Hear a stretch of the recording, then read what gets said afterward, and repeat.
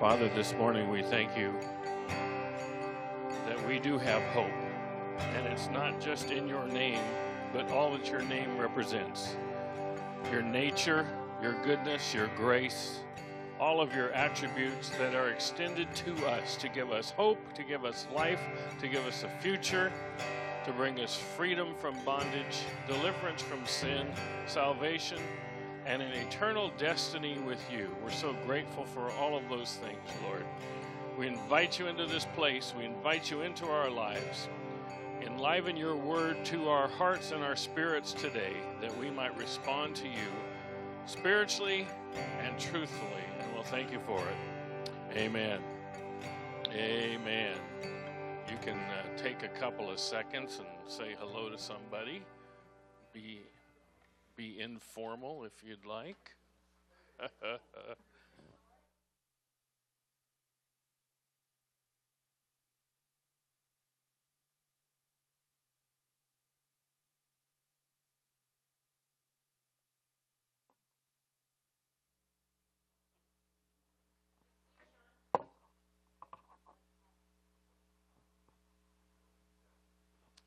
Well,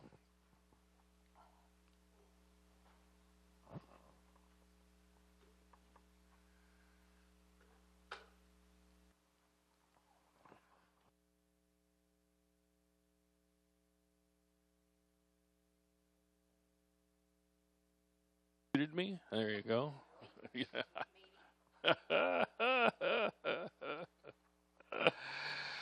Oh boy. Well, it's good to be here today. And anyway, a couple things. This is a very short notice thing for our gentlemen. There hasn't been a whole lot of publicity about a men's retreat put on by our Western District. I hadn't promoted it because initially I was going to be gone that week, and then of course we ended up moving our kids a couple of weeks ago, and that's life. But if you are interested, there's a little handout in the back. You'll see the dates. Sorry about the great graphic. This was a 6 o'clock this morning. That you can't even find it on the website. I guess it's like a secret meeting or something. But there's a link on there how to register. It's at Old Oak Ranch. If you don't know how to get there, I can tell you. I kind of know the road. There's 106 curves the last 6 miles up Big Hill Road. If you don't know why I know that, it's where I grew up. And so, anyway, make you aware of that. And the information, I think they're back there, and just take that. We're not formalizing that because I'm not able to attend because I'm speaking that weekend here. And Pastor Chris, who I'm going to invite to come up along with his lovely bride just for a minute. She didn't know this was coming. No cue. It's all good. It's all good. I love these people. Joel and I love these people. And I know you all do. We're grateful that they've partnered with us. But last week,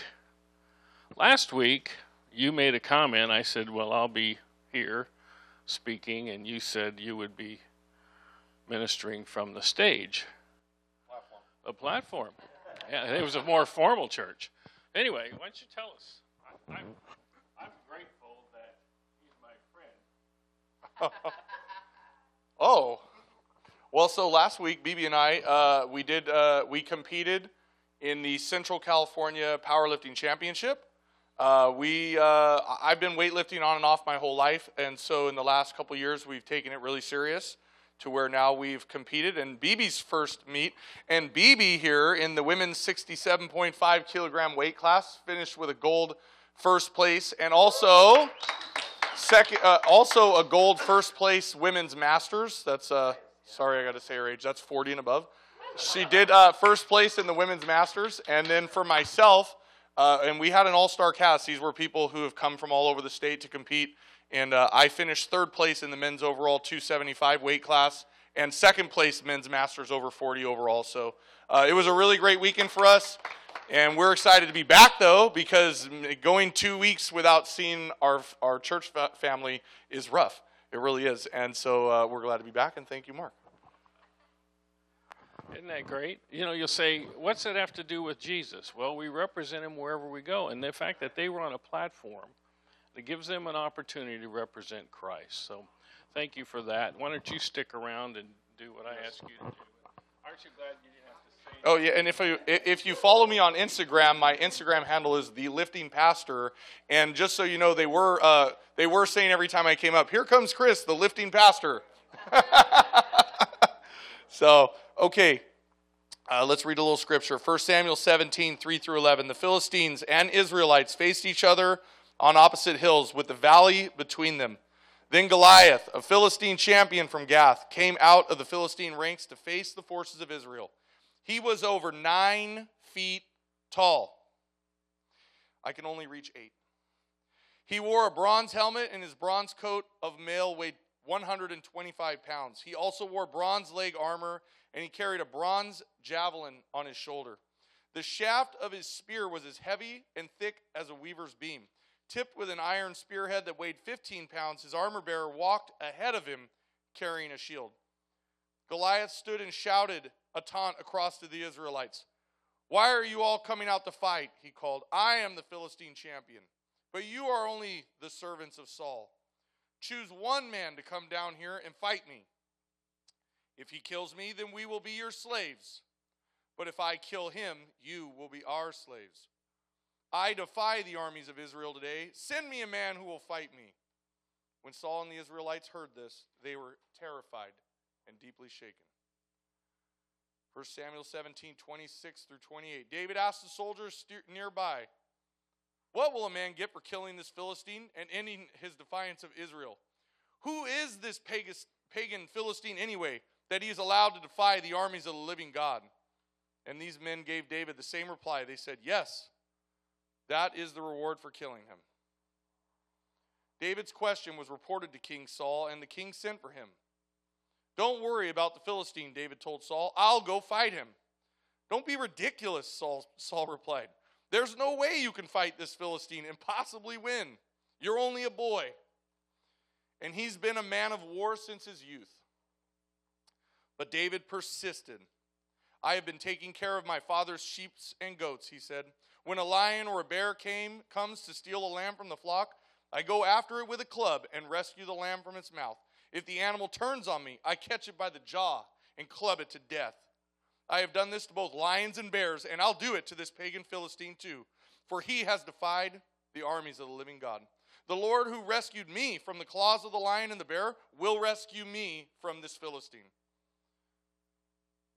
1 Samuel 17, 45 and 47 through 47. David replied to the Philistine, "You come to me with sword, spear, and javelin, but I come to you in the name of the Lord of heaven's armies, the God of the armies of Israel, whom you have defied. Today the Lord will conquer you, and I will kill you and cut off your head. And then I will give the dead bodies of your men to the birds and wild animals, and the whole world will know that there is a God in Israel.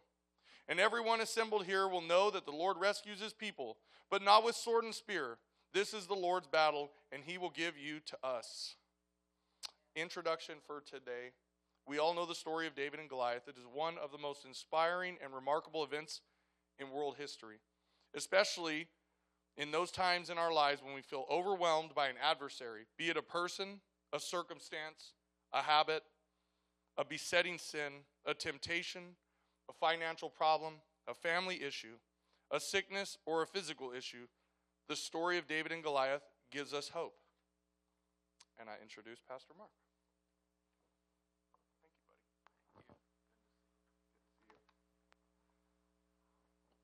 the lifting pastor?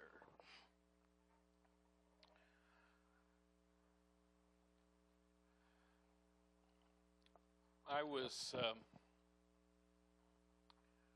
in the other room watching worship through the glass, and I was praying about this teaching, and I have one that's hot off the wire.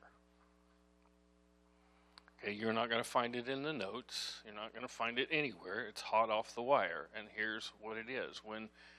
When David was giving his litany of reasons why he could go out and battle this giant, and Saul is listening, there's one thing he does not say, but he could have said, I am anointed. He could have said, I am anointed. Why didn't he say, I am anointed? Well, let's do the history here. We're in 1 Samuel 17. In 1 Samuel 15, do you remember the prophet showed up at his dad's house and said, the Lord sent me here to anoint one of your sons as king? And he lined up 7 because David, in his mind, didn't even count as a son. And all 7 were rejected, and finally he said, oh, we got the kid. What happened to him that day? He was anointed. And you'll say, well, that was a physical thing. It was oil. Yes, it was. But what does it say? The Spirit of God came on him from that day on. Why did he not say to Saul, I am anointed, the Spirit of God has come upon me? Why wouldn't he have said that? Because he'd have probably never got out of that conversation to get into the real battle. Why would that have just enraged Saul that the battle would have been right then between David and Saul? Because Saul once had been anointed. And the Spirit of God had once come upon him. But now it had been removed. That's a great sermon. Let's go home. I like that. I'd like to go home and develop that a little bit and turn it into something. Anyway, 3 facts about David and Goliath. And why am I teaching this? In fact, when COVID first hit and I did the I Am Moses, I actually had someone from our church family say, why are you teaching on this? Why aren't you addressing the issues of the time? And then about 2 weeks later, wow, authority and power. That's kind of important to understand in this dimension. Well, I want to share with you today this powerful truth. The secret of David's victory wasn't in how he fought. It was how he thought. It wasn't in how he fought. It was how he thought. You see, thinking directs our actions. If you don't believe me, just look at what happens when you have a bondage come on your life. Well, what is a bondage? You say, oh, it's an oppressive thing. No, it isn't. A bondage is a house of thoughts. That when you face A, you always respond with B. Oh, here it is again. You expect a different outcome, but it's never different. That's what a bondage is. It's a house of thoughts. And everyone came out for 40 days, and they looked at how big was he. One of the reasons I wanted Pastor Chris to read that verse is I knew when he got to Goliath, he's the closest thing we have.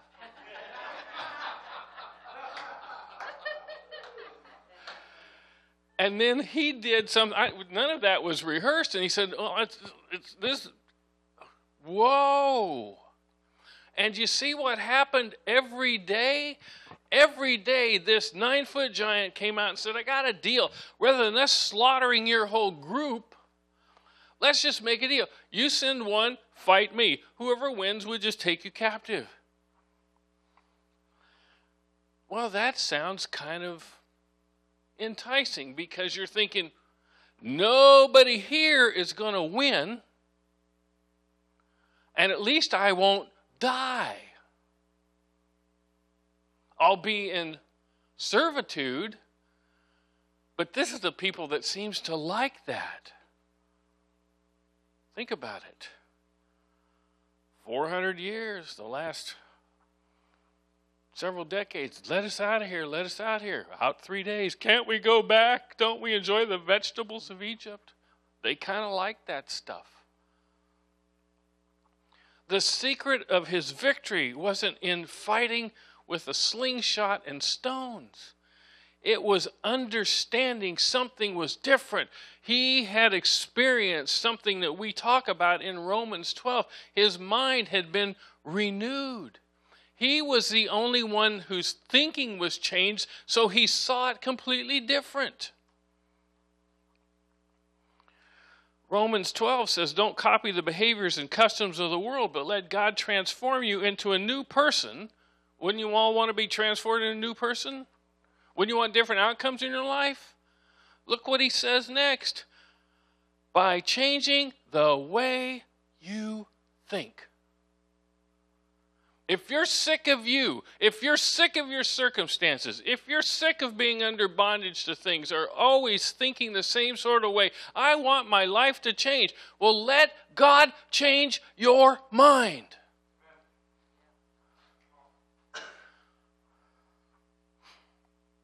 It's so funny. I was in that room because I was wondering if God was going to show up today. I didn't feel prepared. But I'm going to tell you right now, just like the Spirit came upon David, I feel the Spirit of God coming into this room and into this word. So hear me. Once you change the way you think, then you'll learn to know God's will for you. Do you think your life is better if you're walking in His will? You bet. His will, which is good, pleasing, and perfect.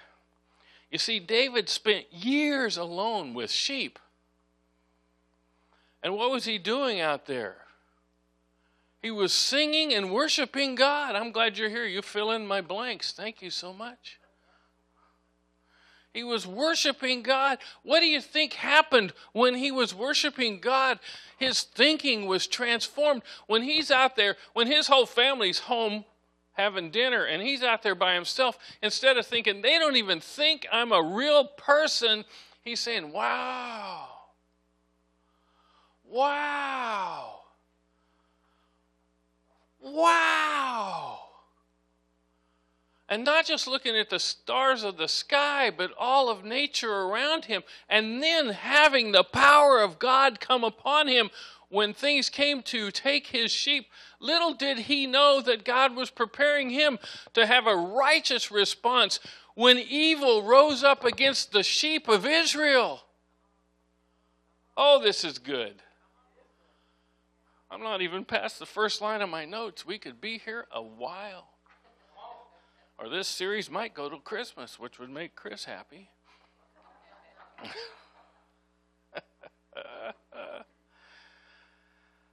When you worship God and you meditate upon Scripture, it changes the way you think. Therefore, it could change the way you fight. Everyone else saw a giant, and they saw their own circumstance. They saw a sword, they saw their sword. They couldn't think differently, but David could. If I get into a sword battle with him, I can't get close enough because his sword is too long for me to get inside.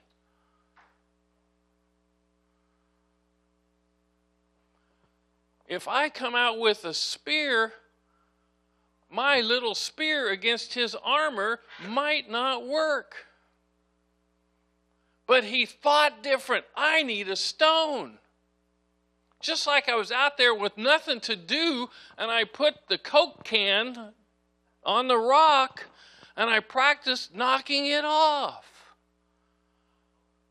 You'll say, Mark, there wasn't Coke cans in the Old Testament. Well, whatever can it was. Dr. Pepper, there you go. You get my point.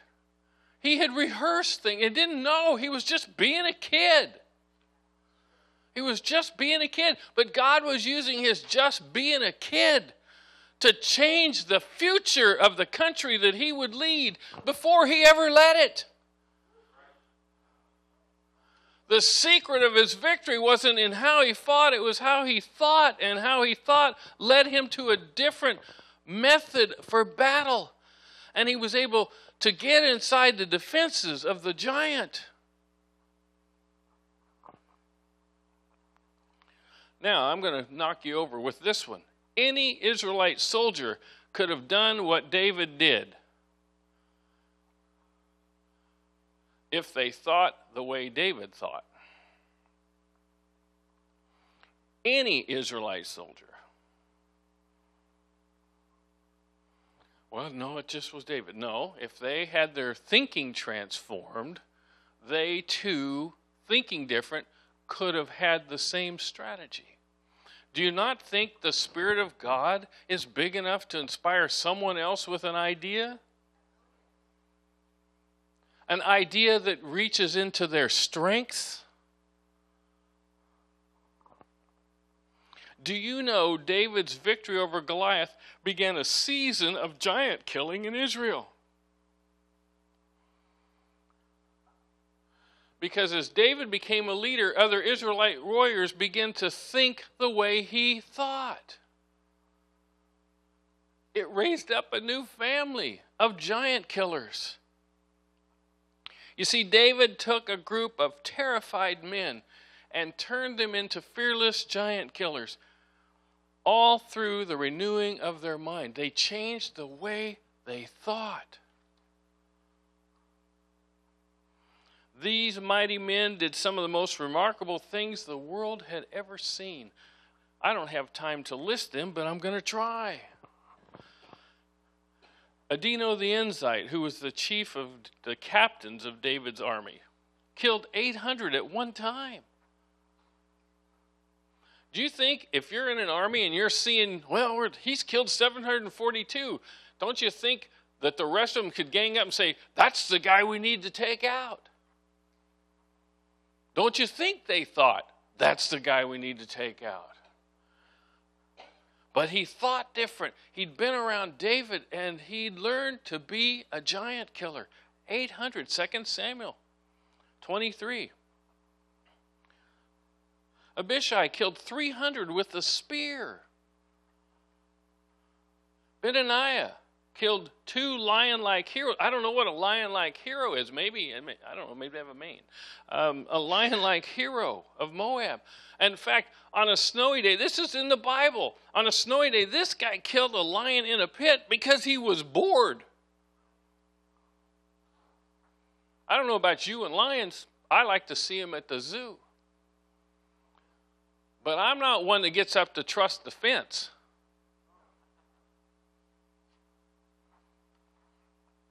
This same guy killed an Egyptian who the Bible references as a spectacular man. I don't know what that means, but I have an idea. Probably wasn't me. And he used the man's own spear because the scripture says he thought using his own weapon would make it too easy.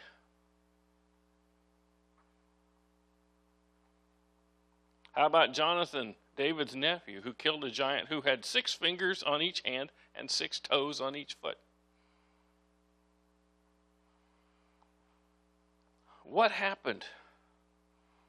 David took terrified people who began to think the way he thought. Their minds were renewed. And there's some examples of people that killed giants.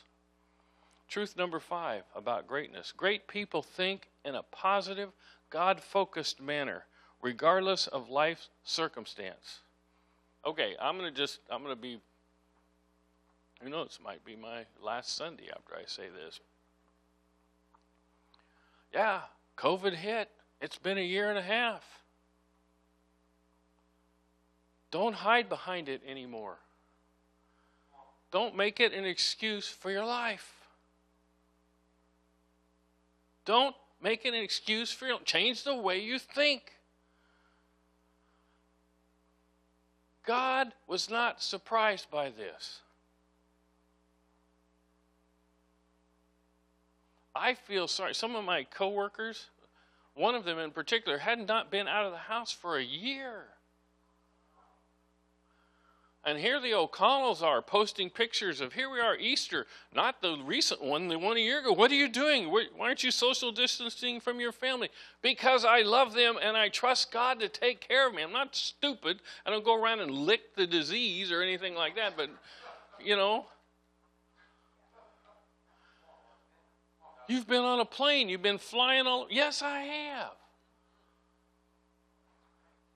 Because this isn't the first disease that's hit this world, nor will it be the last.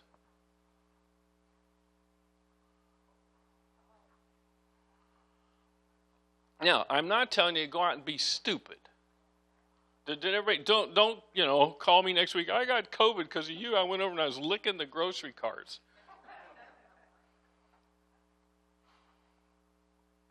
Don't look for somebody coughing up a lung. Oh, let me get close and see if I can test Jesus. No, don't put God to the test. But don't use this as an excuse for not doing what God wants you to do. Great people think in a positive, God-focused manner, regardless of life's circumstance. How does this teaching apply? There's where it applies. Listen to this paragraph. Many of us have learned to live with problems. Did you hear what I said? Many of us have learned to live with problems, with obstacles, and with fears. We live in the shadow of our Goliaths. We get used to them being there. We endure them. And what does God say about Goliaths? Overcome them. We renew our minds.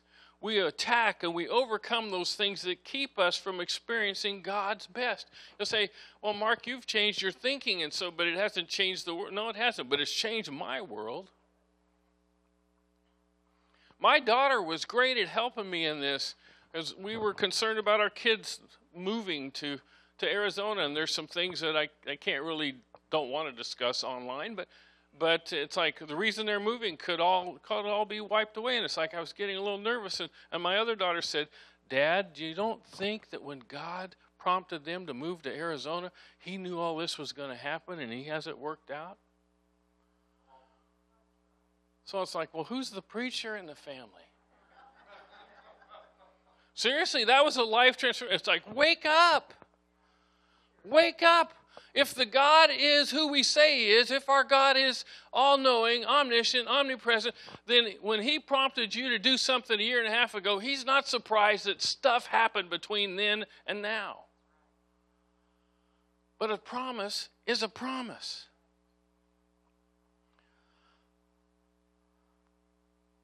Four elements of faith thinking, of great thinking. Number one is faith thinking. It's faith thinking, 1 Samuel 17. It's in your notes, 25 to 27. Do you know it is reward-oriented thinking? David, we skipped through some things because I didn't want the scripture to take up the whole page of notes, but he was obsessed with the reward that was offered. He asked the soldiers in verse 26, what will a man get for killing this Philistine and ending his defiance of Israel? He'd already heard the answer several times, but he kept asking. You know what he heard? The king would give you riches. That's cool. I'm like number 8 in the family. What am I going to inherit? Well, there was 3 peanut shells left when we got to you. You get the king's daughter in marriage. That sounds exciting. Turned out that wasn't necessarily the greatest gift, but in most cases it would be. But the one that I'm sure he was saying, did I hear correct? Your father's house will be free from taxes forever. Who cares which party gets elected? That was funny right there. He asked it more than once. Did I hear you right? Money? Nice. Daughter? I've seen her. Okay. Free from taxes?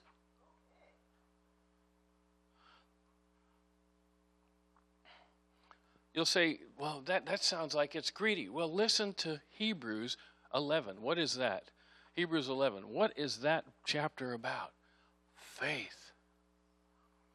And says, it is impossible to please God without faith.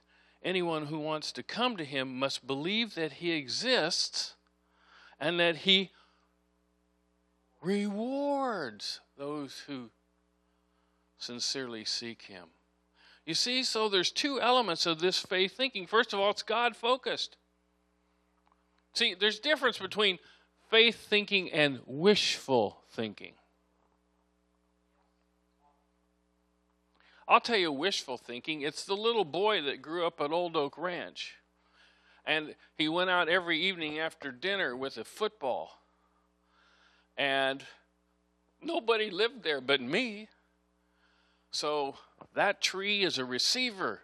And those branches are the defenders. And that tree, if I hit it, it's just an outright interception. And I had goalposts that I carried out from under our house, and I nailed up against a little fence. And if I, in my imaginary game, got close but couldn't score, I would kick field goals. That was wishful thinking that a 125-pound boy was ever going to make the NFL.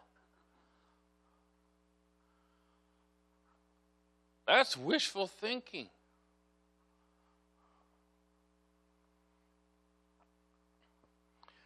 But faith thinking is God-focused. That means he is, that he exists. Hebrews 13:5 says, I will never fail you, I will never abandon you. So we can say with confidence, the Lord is my helper, so I will have no fear. What can mere people do to me? Elements of faith thinking. Number one, he exists. It's God-focused. It's reward-oriented. He's a rewarder. Faith operates based on a positive motivation that can't be seen in the natural. Yet faith believes and acts in spite of the problems. David took the stones and the slingshot in spite of the fact that the dude was 3 feet taller than Chris.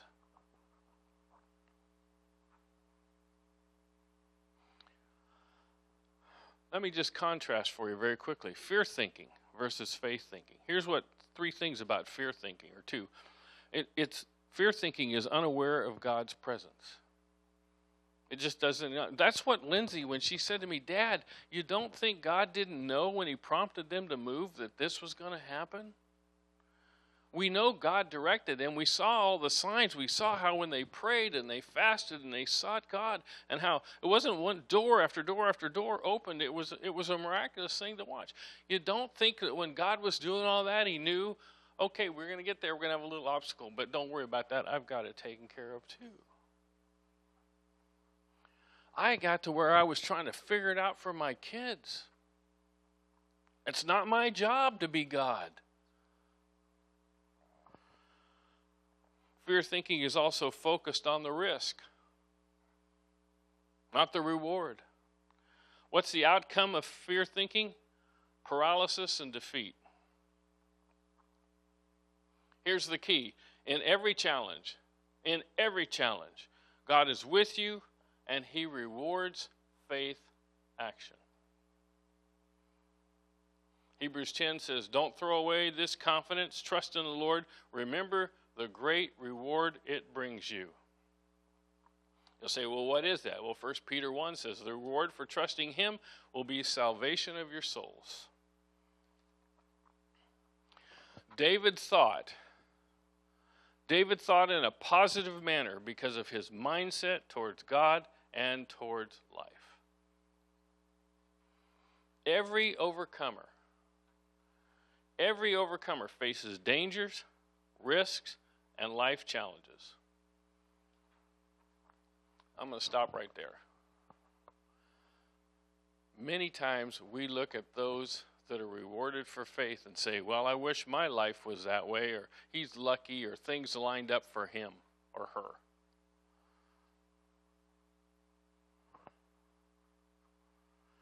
But understand this, every overcomer faces dangers, risk, and life challenges. Overcomers think in faith terms, and they aren't defeated by fear.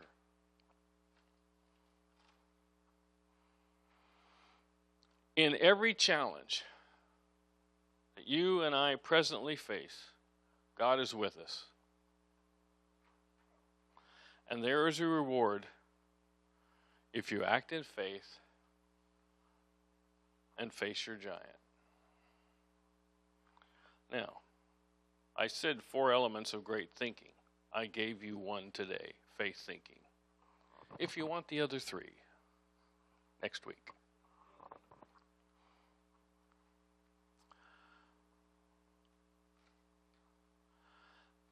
As I was preparing this teaching several weeks ago, I was thinking about the fact that so many in our world have been paralyzed by things they're afraid of. And we all have. Don't feel bad if you say, well, Mark, I'm not quite as comfortable as you jumping on planes and flying around. Yeah, well, that's fine. You know, I'm a little more fearful of my kids moving to Arizona. Not because I'm afraid of them being away from me, but it's job-related circumstances and things to do with the circumstances of the day. Yours might be your work.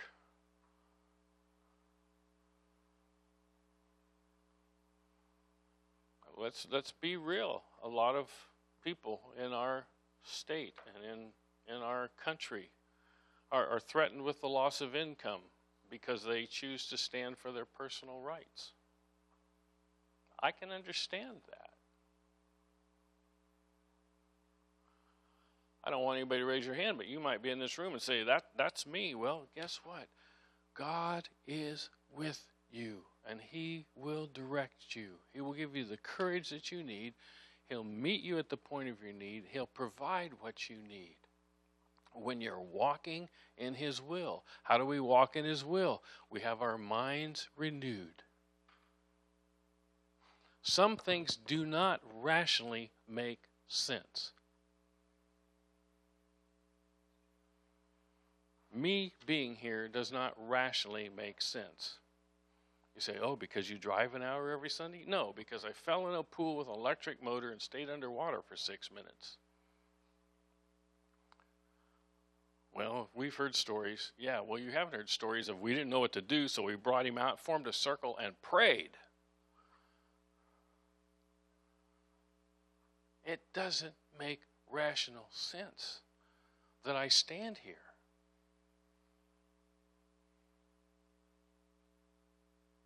Nor did it make rational sense that one of the guys that helped pull me out of the pool couldn't even climb over the fence that he leapt without touching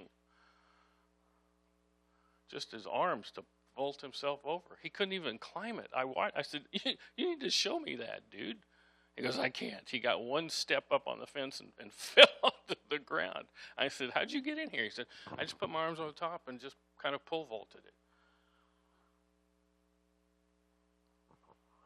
Now, you might say, well, that was just his adrenaline. No, you don't know how big he was. He was like 2.5 of Chris.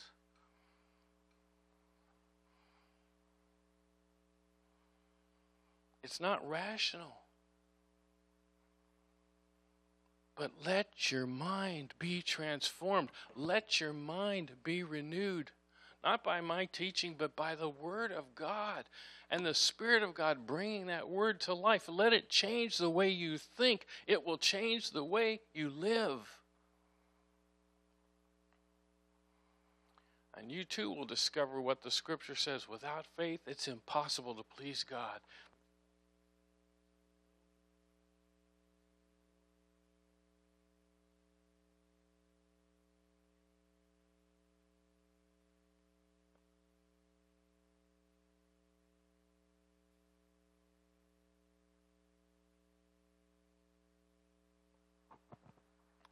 How much fun can we have?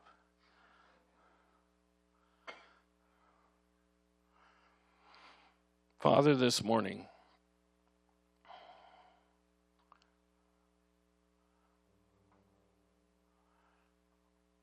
this teaching has certainly gone a different direction than the way I had originally planned it. But I believe you showed up and you inspired the words to impact your people and impact me. And so, Lord, this morning we receive this word by faith. And we ask, Lord, that you help us to become faith-focused people as our thinking is transformed and renewed by the Word of God. Help us, Lord, to, if we need to, turn off the news and get our news from your Word. Help us to shut out the voices of doubt and fear and listen to the voices of faith and trust that come from your Word. I speak over this people in Jesus' name. Free them from fear. Transform their thinking, and in so doing, transform their lives.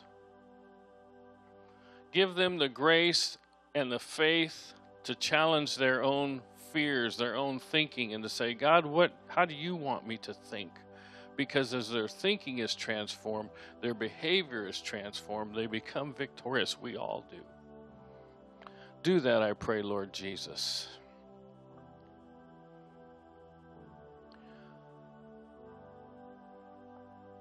If you're here in this room or you're watching online, say, this is my first time in church, or it's my first time watching, or you know what, I've done this since I was a child, but I don't know that I've really placed full trust in Christ. I would encourage you to do that right now. You silently can pray the same prayer I'm going to pray out loud. Father, forgive me of my sins. I thank you for your Son, Jesus, who died for me. I receive him as my Lord and Savior.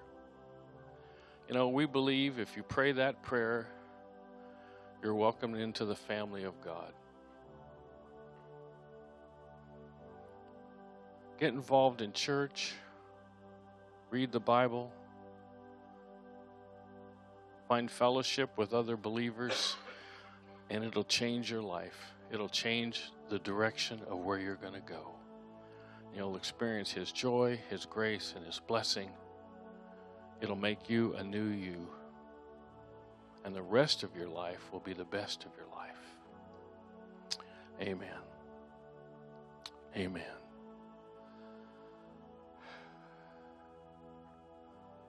Thank you for being here today. God bless you. Have a great, great week.